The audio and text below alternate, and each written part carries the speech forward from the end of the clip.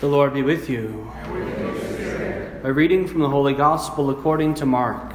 Glory to you, Lord. On the first day of the Feast of Unleavened Bread, when they sacrificed the Passover lamb, Jesus' disciples said to him, "Where do you want us to go and prepare for you to eat the Passover?" He sent 2 of his disciples and said to them, "Go into the city, and a man will meet you carrying a jar of water. Follow him. Wherever he enters, say to the master of the house, 'The teacher says, where is my guest room where I might eat the Passover with my disciples?' Then he will show you a large upper room, furnished and ready. Make the preparations for us there." The disciples went off, entered the city, and found it just as he told them, and they prepared the Passover. While they were eating, he took bread, said the blessing, broke it, gave it to them, and said, "Take it, this is my body." Then he took a cup, gave thanks, and gave it to them, and they all drank from it. He said to them, "This is my blood of the covenant, which will be shed for many. Amen, I say to you, I shall not drink again the fruit of the vine until the day when I drink it new in the kingdom of God." Then, after singing a hymn, they went out to the Mount of Olives. The Gospel of the Lord. Praise to you, Lord Jesus Christ.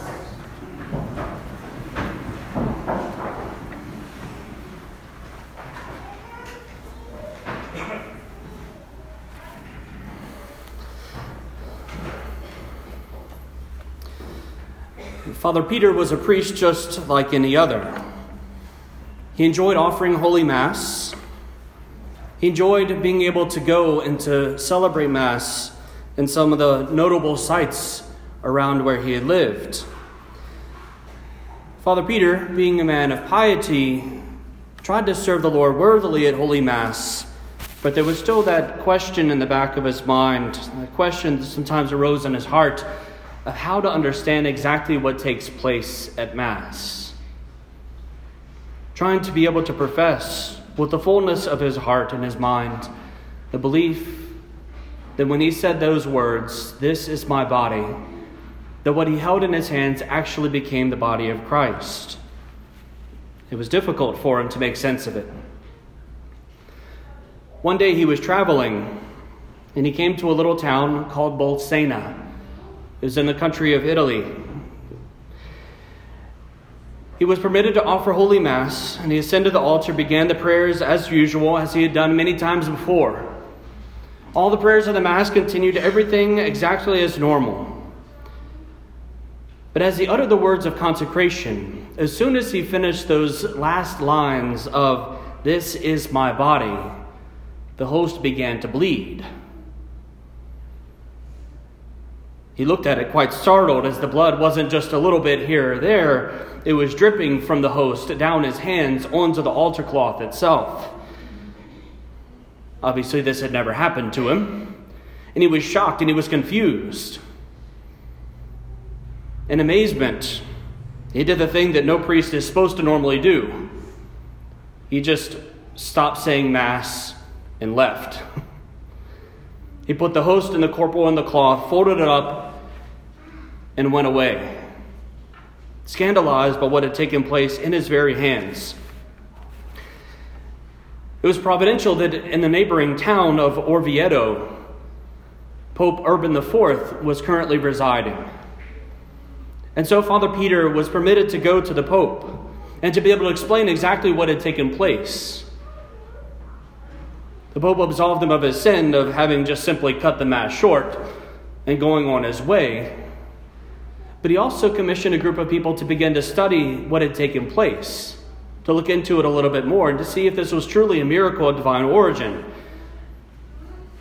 After some looking and some testing and various accounts of those who were present that day, the commission certified that indeed it was miraculous, that it was something that God had worked.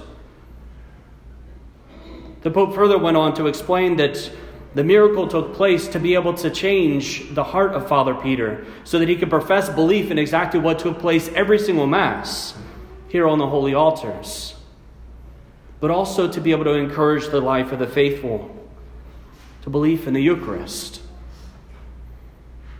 He commissioned a young monk, Father Thomas. He would later become St. Thomas Aquinas. Father Thomas was commissioned by the Pope to write the prayers and the hymns for a Mass, to celebrate the miracle that had taken place. Pope Urban desired a feast to celebrate the body and blood of Jesus.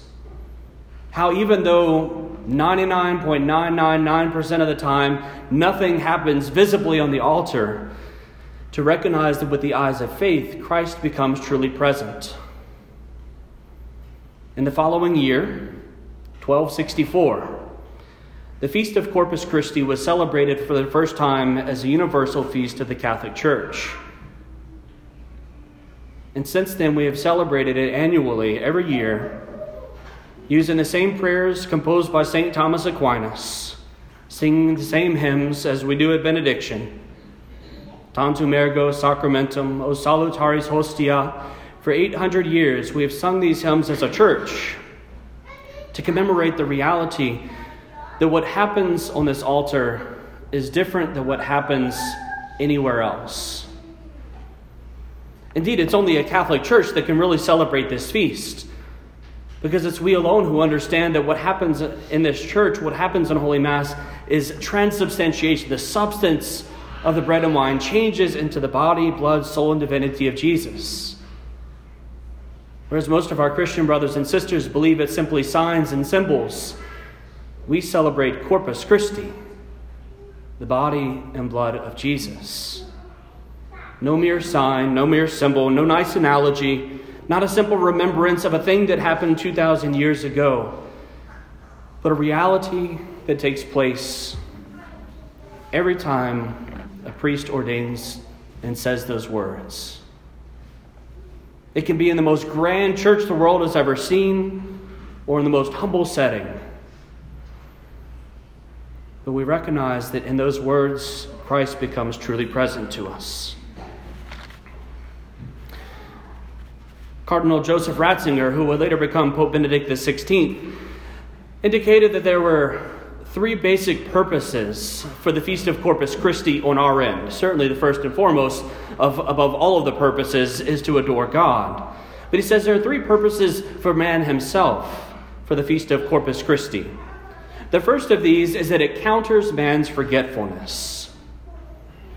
He talked about how we go from place to place, from meeting to meeting to meeting, to appointment, to visit friends here, to visit family there.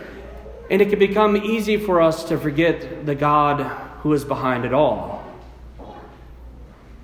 To content ourselves with only the things of this world and to forget, either implicitly or explicitly, that there's more than this world at hand.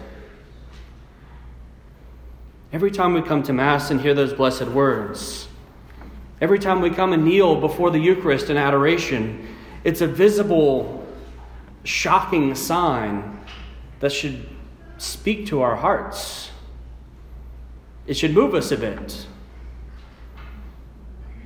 Anyone coming into a church, if we were to do benediction and adoration of the Blessed Sacrament, they would come into the church and they would see the monstrance on the altar, the beautiful gold and gilded monstrance with jewels on it often, and they would say, wow, all of these people were bowing before this golden thing on the altar. When any Catholic with the eyes of faith recognizes that the least valuable thing on the altar is the thing plated in gold. The most valuable thing is the one that is inside of it, the Eucharist, because it is Christ. It is Jesus himself. And seeing him face to face reminds us of what God has done.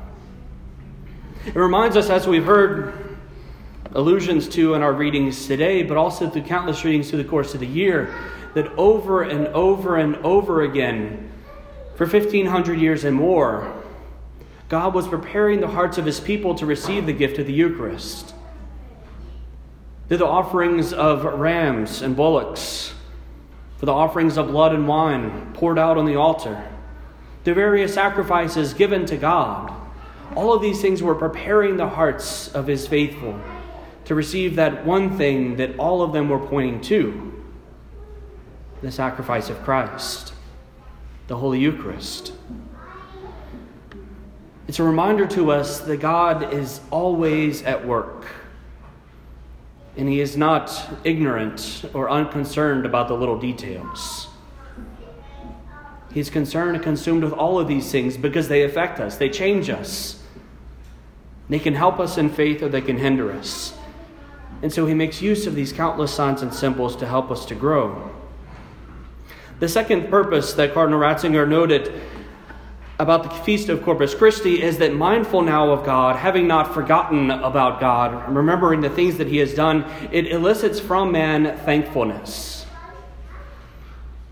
That remembering the ways that God has acted, seeing the concrete instances in the history of the Israelites, in the history of the church, and even in our own personal life, the ways that God has come to speak to us, to touch us, to walk infinitely, incredibly close to us, scandalously close, in fact, we cannot help but be thankful. To lift up our hearts in gratitude to God who has done these things. And so we come week after week after week, and we kneel before Him in adoration and in gratitude for what He has given to us. The third purpose that Cardinal Ratzinger points out to us is that having remembered the gift of God, having allowed our hearts to be filled with gratitude to Him, we're then united together in Him. It's a recognition that in Christ all become one. That as we receive communion, it draws me in union with Christ, and it draws you in union with Christ. And to the extent that all of us draw closer to Christ, we also draw closer to one another. It's a visible sign of what is supposed to be the spiritual reality of our community. And not just our local community, but the entire church. Brothers and sisters all, one family. One in mind and in heart and spirit and in truth. Holy Communion makes that a reality, little by little. Changing our hearts to become more like that of Christ. And this is the great reality. That the Eucharist actually changes us. Again, it is no sign, it is no symbol. It is reality.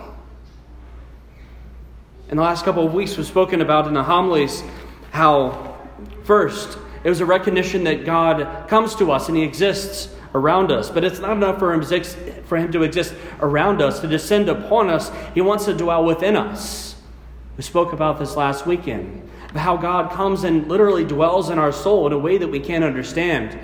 But in a way that we can understand, He comes to us not just in spirit, but He comes to us in flesh and in blood because He knows we need it. As men and women, we are not just pure spirit like the angels. We are spirit and body. And so God comes to dwell in us spiritually and physically, giving us Himself to eat in the Holy Eucharist.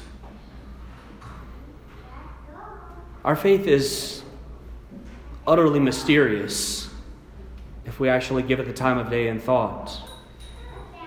None of these things make sense, and yet they are the gift of God to us, a sign of His love and affection. And the only thing He desires, again as always, is for us to return that love instead. Those of you who are watching as I cleanse the vessels after Holy Communion have likely noticed that I'm rather particular in the cleansing of the vessels. Every little speck is properly cared for and acknowledged, sometimes painfully long to see it take place from the pews. But the simple reality that I'm trying to remember in that particular moment with my attentiveness, and what I hope that you understand for yourselves in the pews, is that every single piece, every speck, every particle of the hosts that remains on the paten plate is God Himself. The smallest of pieces is the fullness of God, body, blood, soul, and divinity of Christ our Lord. Every drop of the precious blood in the chalice is him. It's not just a thing that's part of our worship, as if it was equal to the hymnals or the pew missals or the cards or various other things that we offer for Holy Mass, even the vessels themselves. But what lies within them and upon them, it's him. We should be consumed with him. We should take every detail to be able to show him our love, because it's Christ. In the 1500s, we had the Council of Trent, a gathering of bishops from throughout the world. They were meeting in response to so many of the questions were arising with the Protestant Reformation and revolt that was taking place within the church. Many who were coming to question the priesthood and the Mass, questioning so many things that the church had held since the beginning. And so they had to respond to the questions and be very clear in their responses. And on the question of the Eucharist, they said unambiguously that the Eucharist, even the smallest of crumbs, is God, truly, really, and substantially present, body, blood, soul, and divinity, period. And that's what we celebrate. We celebrate the miraculous. One priest, Father Peter, in his hands took place an incredible miracle to the eyes, something that still to this day is venerated in the cathedral in Orvieto in Italy. But the greater miracle, the greater reality, the greater mystery is that what happened to him visibly happens to us in a way that approaches us and calls us to faith. Here in this chapel in Ennis, Louisiana, our Lord becomes present to us, body, blood, soul, and divinity, to allow us to consume him, to be brought into his covenant, to become his family, his children, with one goal, to bring us to eternal life. My dear friends, Christ is with us, and he comes among us out of love. Let us return this love today in the Holy Eucharist. As we receive him, as we come before him, as we kneel before him, as we pray and worship and adore him, let us give him everything of the love in our hearts, holding nothing back. Place everything at his feet. Give him all. Let us worship. Let us adore.